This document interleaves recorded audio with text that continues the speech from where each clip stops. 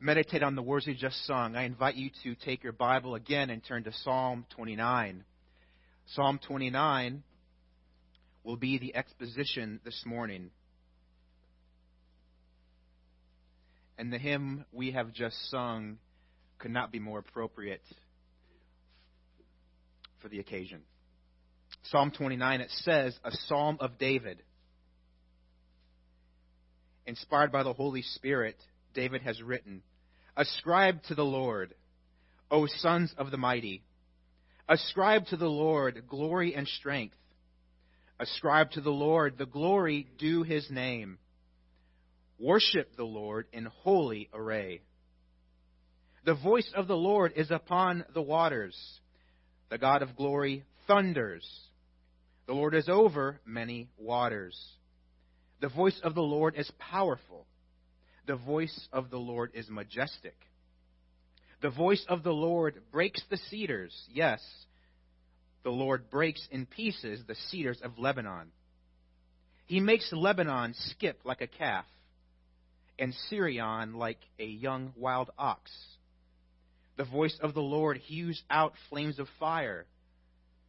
The voice of the Lord shakes the wilderness. The Lord shakes the wilderness of Kadesh.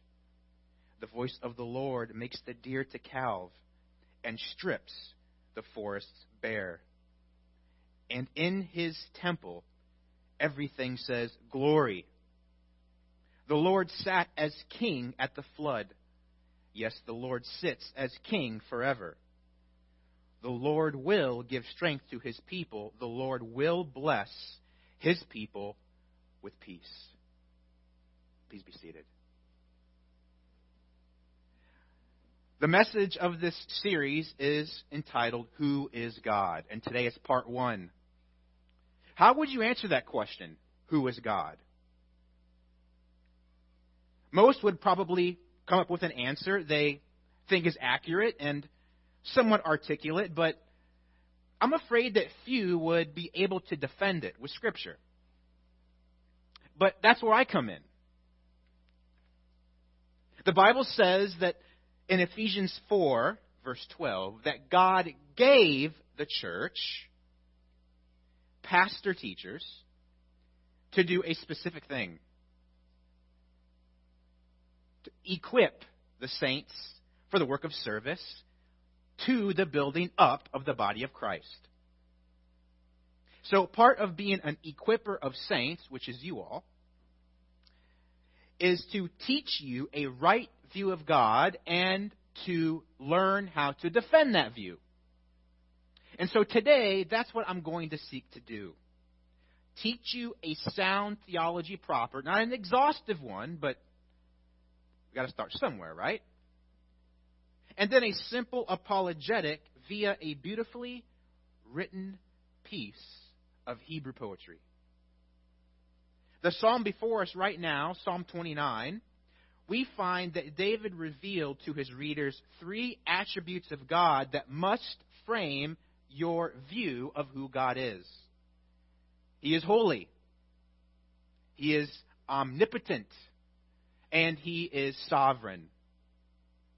Again, I've said this before, and I'll repeat it, because we learn by repetition, right? Our doctrine always informs our practice. In other words, what we do and what we say reveals what we believe in our hearts. You can easily tell what someone believes by observing how they speak and what they do. If you understand that God is holy, then you will fearfully worship him. And you will hate sin. And you will love his law. Psalm 119, 165 says, those who love your law have great peace. If you understand that God is omnipotent, then you will give glory to him and not to man. If you understand that God is sovereign, then you will find true and lasting peace and comfort, knowing that your past, present, and future circumstances are, were, and will be in his grip. Now, draw your attention to the first attribute of God discovered in Psalm 29. In verses 1 and 2, we see that God is holy. Ascribe to the Lord, O sons of the mighty. Ascribe to the Lord glory and strength.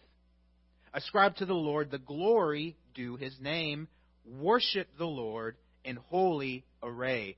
Notice 3 times David wrote, ascribe to Yahweh. The phrase is intended to build momentum, like a musical crescendo, and to underscore the importance of a theocentric, God-centered worship atmosphere.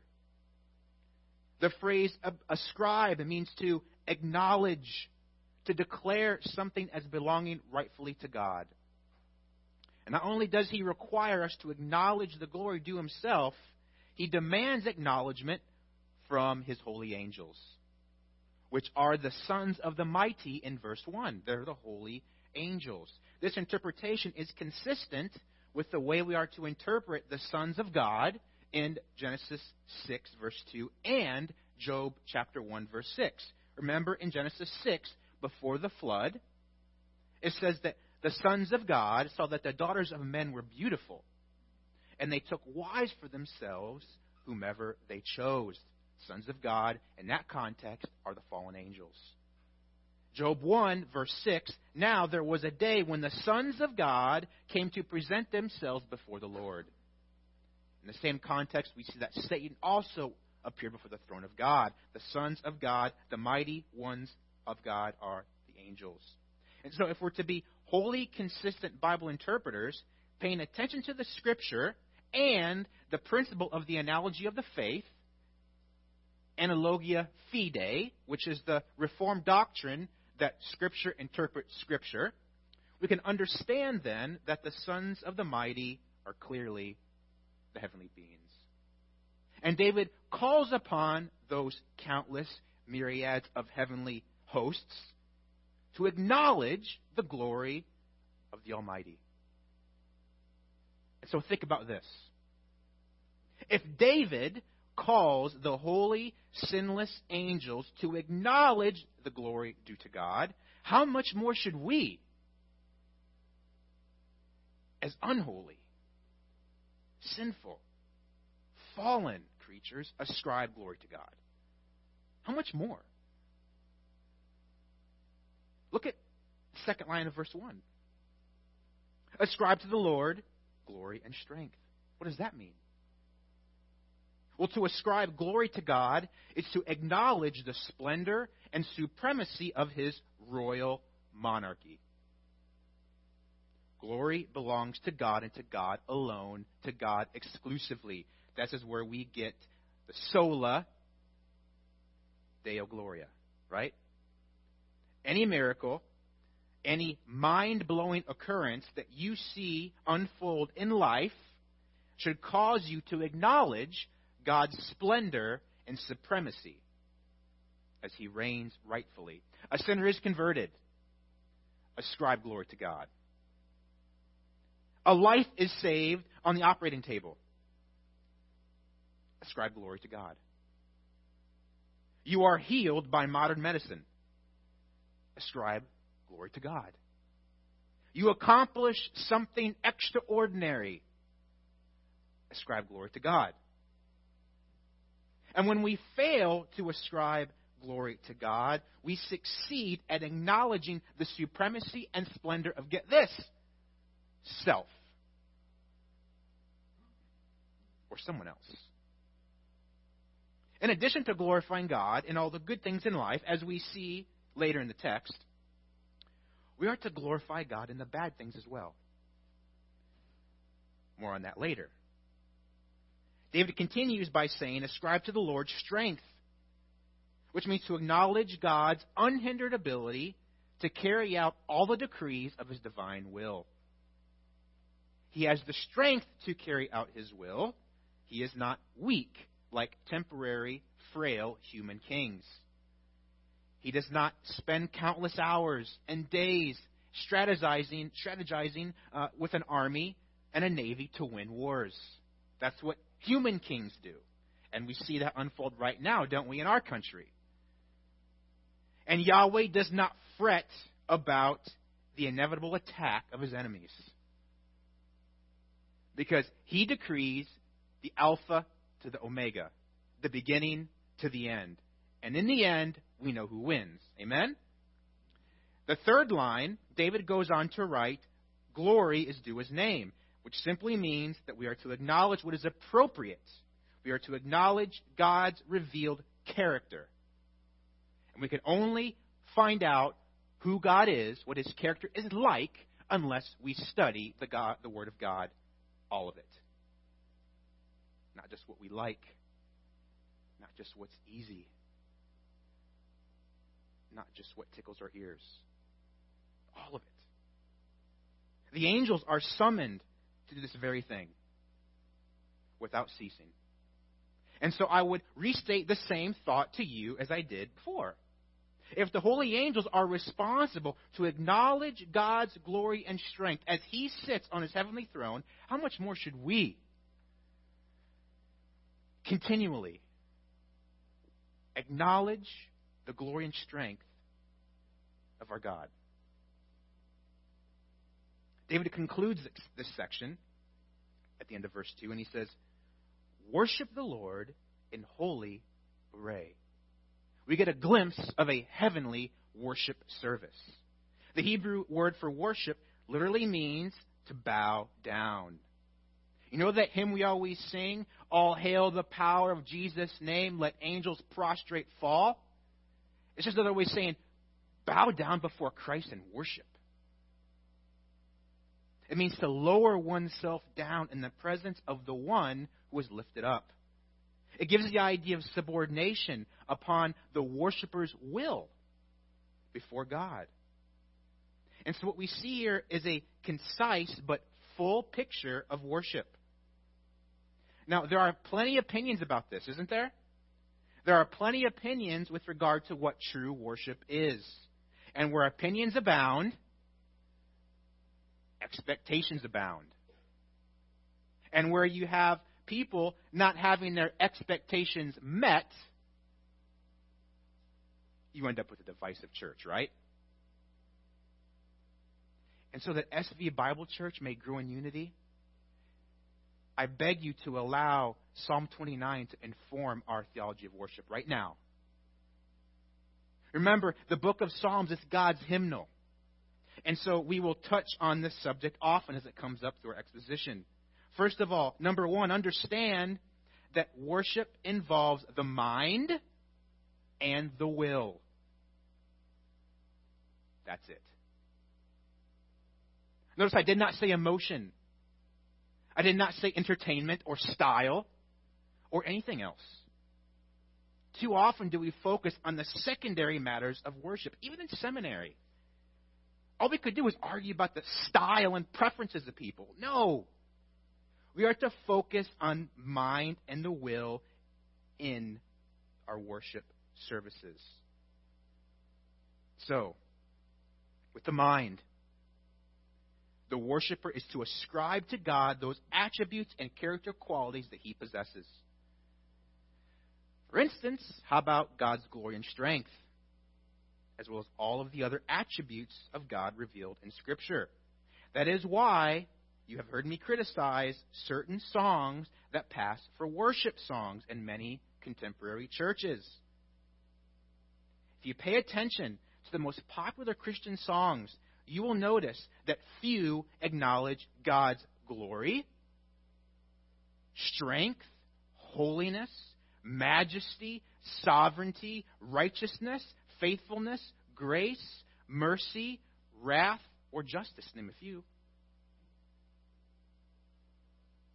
So in worship, we must have the goal of acknowledging God's attributes, which is why you need to learn and memorize God's attributes, all of them, so that you can be discerning. If you're going to worship biblically, and it doesn't matter how long you've been in Christ, you need to deepen your understanding of who God is. Worship involves the mind. Secondly, it involves the will. With the will, the worshiper lowers himself willingly from the heart and chooses to subordinate himself before the throne. Another hymn we like to sing, before the throne of God above, I have a strong and perfect plea. Right? In that music we sing, we're acknowledging God's rule. Right? If our worship is done by expulsion or externally motivating ritual or sacrament, then that's false worship. Now, to be clear, going to church or putting a round wafer in your mouth, for example, because you feel like you have to, like a chore, is nothing less than idolatry. And in Isaiah 1, we see a very clear illustration of this. It was written in a time where Judah and Israel were in the cesspool deep in idolatry. And so God sends Isaiah to say these words. What are your multiplied sacrifices to me, says the Lord? I have had enough of burnt offerings of rams and the fat of fed cattle. I take no pleasure in the blood of bulls or lambs or goats. When you come to appear before me and worship, who requires of you this trampling of my courts? Bring your worthless offerings no longer. Incense is an abomination to me. New moon and Sabbath, the calling of assemblies, I cannot endure. Now, this is God speaking, and he's telling them, all of these things you're doing, which I prescribed, I'm weary of it. Now, why would Yahweh be weary of something that the Jews are doing when they were commanded to do it? It's because it was just an external ritual. And we see all over Scripture that God does not care about our external practices if our heart is not engaged.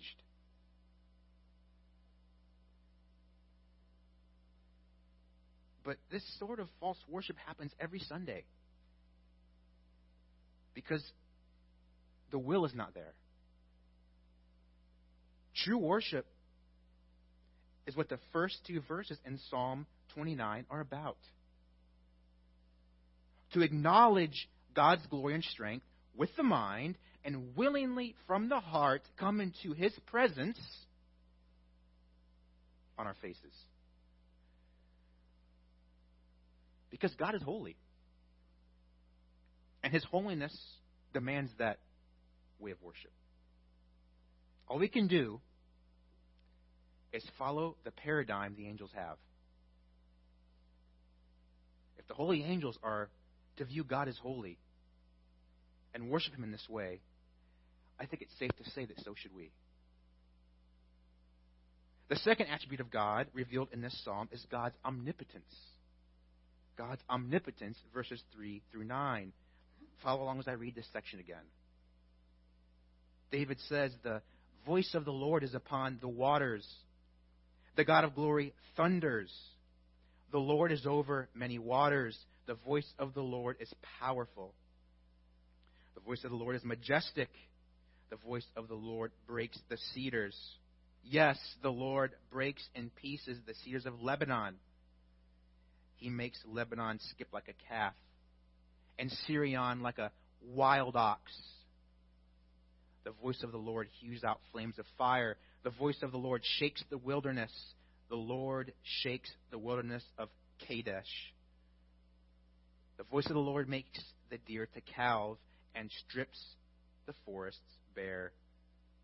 And in his temple, everything says glory. Now, I want you to notice, beginning in verse 3, the phrase, the voice of the Lord. In this section of Psalm 29, this phrase is repeated 7 times.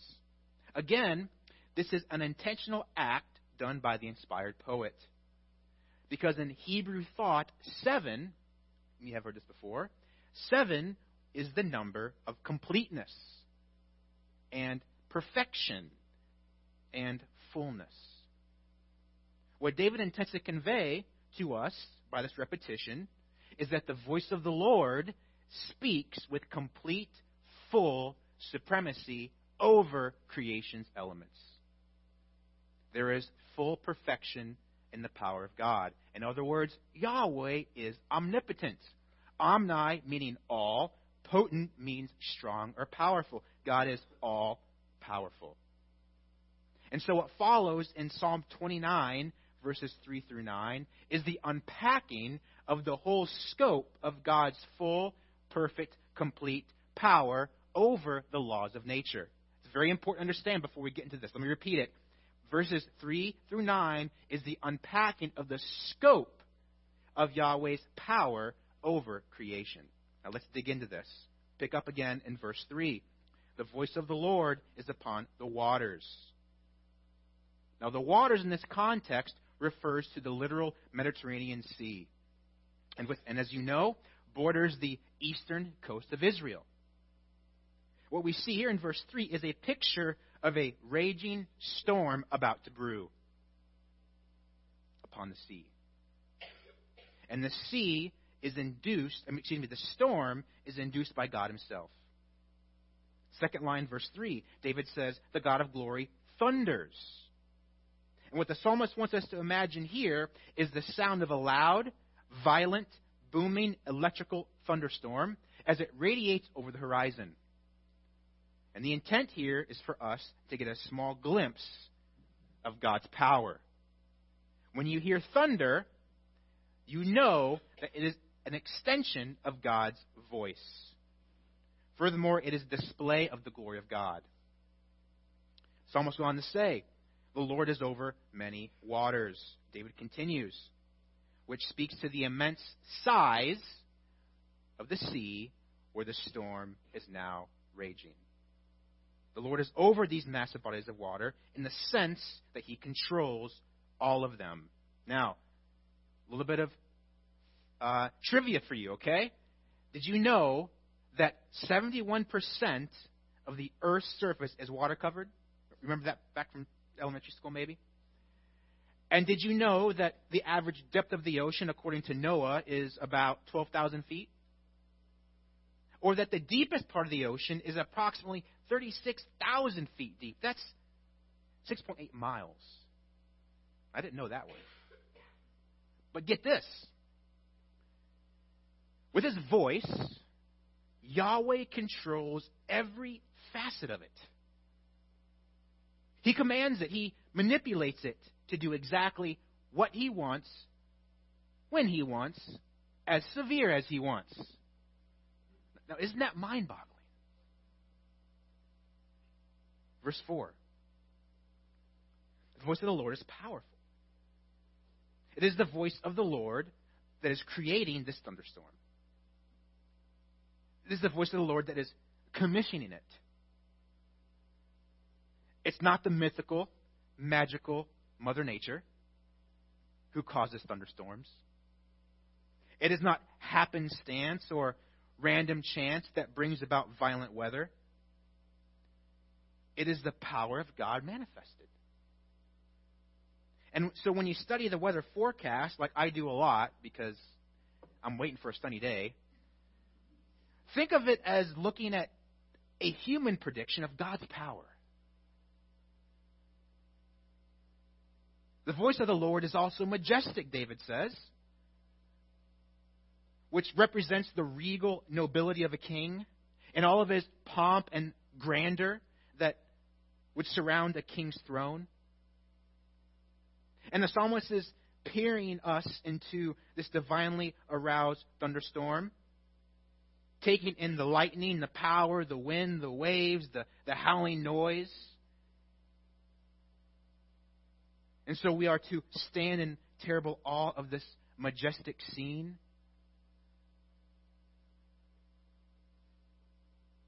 Have you ever gazed into a storm? Or watched an avalanche? Or watched a tornado? I'm from the Midwest, so I've seen one of those things start. Or any other kind of natural phenomenon? Have you seen something like that and just been awestruck? That's the power of God manifested. It's simply an earthly illustration of God's kingly majesty, and that does not even do it justice.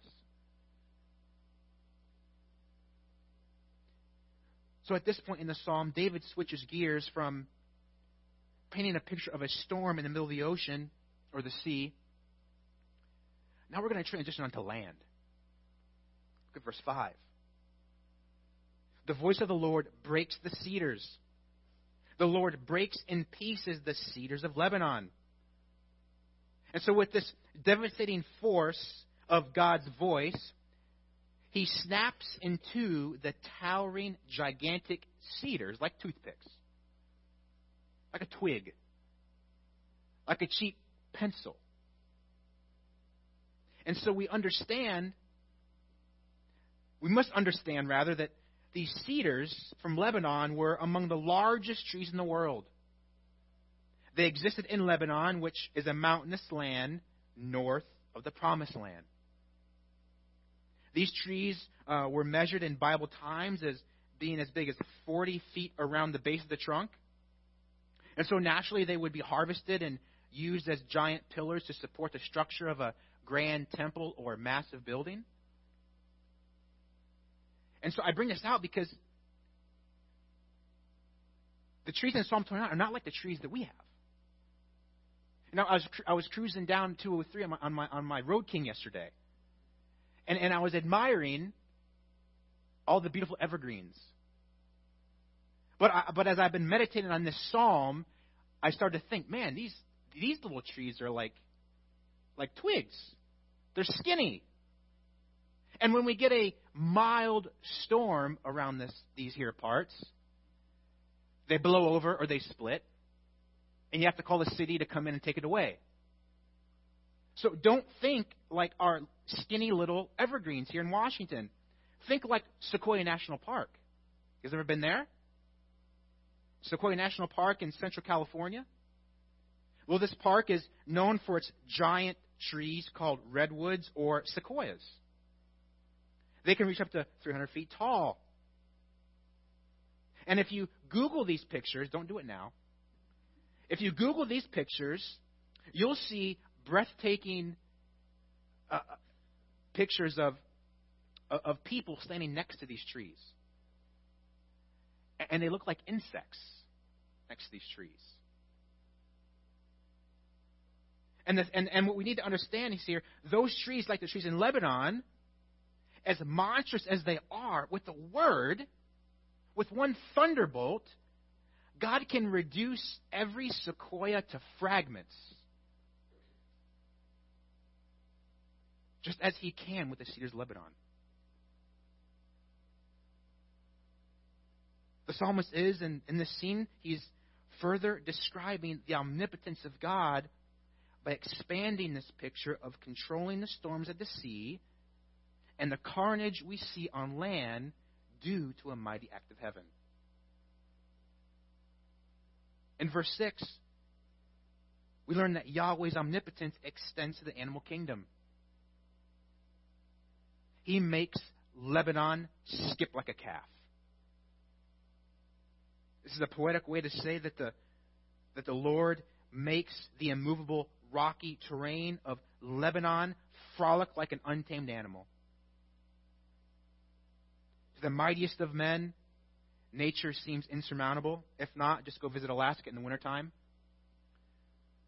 The most clever, educated, rugged men on the earth are no match for the elements of nature, which is why Alaska is called the last frontier. But with a word, Yahweh can make the mountains dance.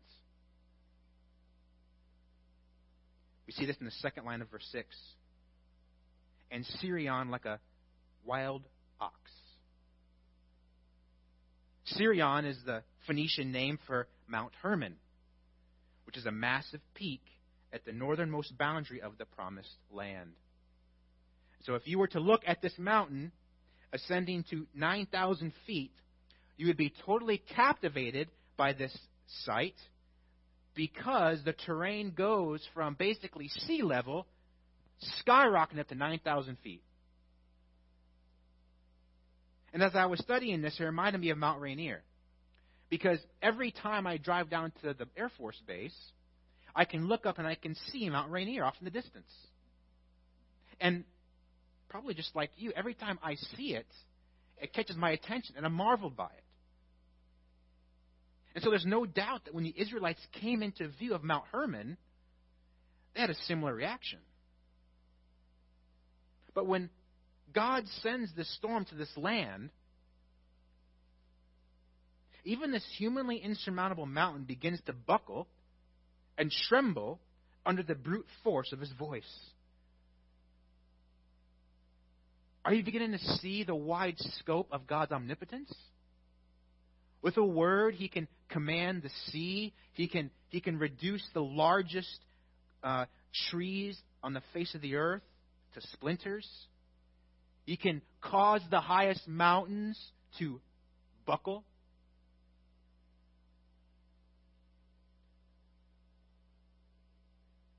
He says that he can make Mount Hermon skip like a wild ox.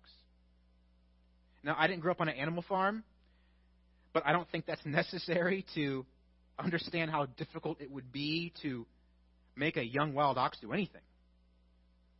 An ox is known for being stubborn, untrainable. Ox are known for having a mind of their own. They're not like domesticated dogs that you can train and cuddle and tell it to sit, stay, or go. No. Mount Hermon is likened to a headstrong, insubordinate beast that suddenly skips when God says move. Now to verse 7. The voice of the Lord hews out flames of fire, which simply speaks to the thunderbolts that descend from heaven and ignites the side of Mount Hermon. And so at this point in the storm, the mountain becomes a towering inferno, like a 9,000-foot tall torch. So now let's review this scene just to make sure we're all on the same page here. God creates a brutal thunderstorm in the middle of the ocean. He brings the storm to Lebanon, where he obliterates the world's strongest trees. And he causes the mighty mountain of Mount Hermon to move and then sets it ablaze. All of this materializes by the sheer power of God's voice. What a powerful, poetic way to illustrate God's omnipotence. But the psalmist is not done yet. In verses 8 and 9, he continues elaborating on God's supreme power, revealed in an upheaval of nature's strongest inhabitants. So far, the storm has only affected the northern part of the Promised Land. But now, God is moving the storm south. Look at verse 8. The voice of the Lord shakes the wilderness. The voice of the Lord shakes the wilderness of Kadesh. Now, you may recall that Kadesh is the place in the wilderness where Moses and the Hebrews ended their wandering. Kadesh is south of the Promised Land, and it was the place where, you recall, Miriam died and was buried. It was also the place where Moses sent the 12 men to spy into Canaan. So the point here is this. If you look on a map, also you can Google this, but not now. If you look on a map, it's easy to find one on Google. You can see that in the pre-conquest Palestine, okay, if you're losing track with me, you need to come to Equip. Okay? Or get a good study Bible. If you see a map of pre-conquest Palestine, you'll see at the top of the map is Mount Hermon. And at the bottom is Kadesh. And by understanding the vast space in between these two locations, the reader of Psalm 29 is exposed to the limitless scope or breadth of God's omnipotence. He creates the storm, he manages the storms, he destroys what he wants, but then he moves it along. In other words, David is saying, Yahweh can bring the same catastrophic devastation to one corner of the globe just as much as the other. Furthermore, look at verse 9. This is very interesting. The voice of the Lord makes the deer to calve. Now, without getting too nitty-gritty, this means that the storm is so terrifying that in the midst of it causes animals who are pregnant to prematurely give birth. And then notice finally, David says it strips the forests bare. As if it wasn't enough to obliterate the cedars and to set ablaze the mountain, this storm induced by Yahweh that's moving on to Kadesh leaves behind a trail of mangled and shredded timber. Do you have a vivid picture in your mind by now? And so at this point, since you've been presented with this striking illustration of the scope of God's omnipotence, how do we respond? What do we do with this truth? And I'll rephrase it. When you look around and you see the devastation of tornadoes and hurricanes and tsunamis, what should you do? How do you cope? Well, as you consider the destruction of Lebanon and Mount Hermon and Kadesh, Psalm 29 is very clear, and it gives us the answer. In verse 9, it tells us, and in his temple, everything says glory. Glory. That's your response to the devastation of the earth. Glory. He wants us to behold the power of God revealed in nature and simply worship him. As soon as God's people can, they assemble together in unity and they say, one thing, glory. These are the believers on earth. And they agree with and they mimic what the angels are doing in verses 1 and 2 around the throne. Like the angels, these people who are witnessing the smoke and destruction and the carnage, they come together in the temple and they look upward into the presence of God and they ascribe power to God as it has been unleashed upon the circumstances of their life. They come into the house of God with fear. Because by witnessing this omnipotence, they realize just how not in control they are. So, my friends, I know this response is antithetical to your nature. And I'm not saying it's easy. And I'm not even claiming to have a clear record in this area myself. But Psalm 29 could not be any clearer. God is omnipotent, and the manifestation of it demands a worshipful response from us. And the third attribute of God in this psalm is God's sovereignty. But time doesn't permit me to expound on that adequately in 15 minutes. So we'll get to that next week. Till then, I exhort you, as my brothers and sisters, to think deeply about these two attributes of God revealed in Psalm 29, verses 1 to 9. God is holy, and he is omnipotent. If you have a firm grasp of God's holy person, then it compels you to ascribe him glory and strength due his name, which means to acknowledge and worship his heavenly splendor and majesty and ability to rule. If you have a firm grasp on the scope of God's omnipotence, then at all times, even in times of public mayhem, it compels you to respond one way: glory. And as I close, do you guys see how theocentric this psalm is? How God-centered this psalm is? It's all about giving glory to God, isn't it? And as a church, that's what I want us to be about. In fact, our mission statement, you guys remember our mission statement? What is it? SV Bible Church exists to glorify God. Full stop. We exist to glorify God. And preaching, evangelizing, discipling, and obeying are all the ways that we do that.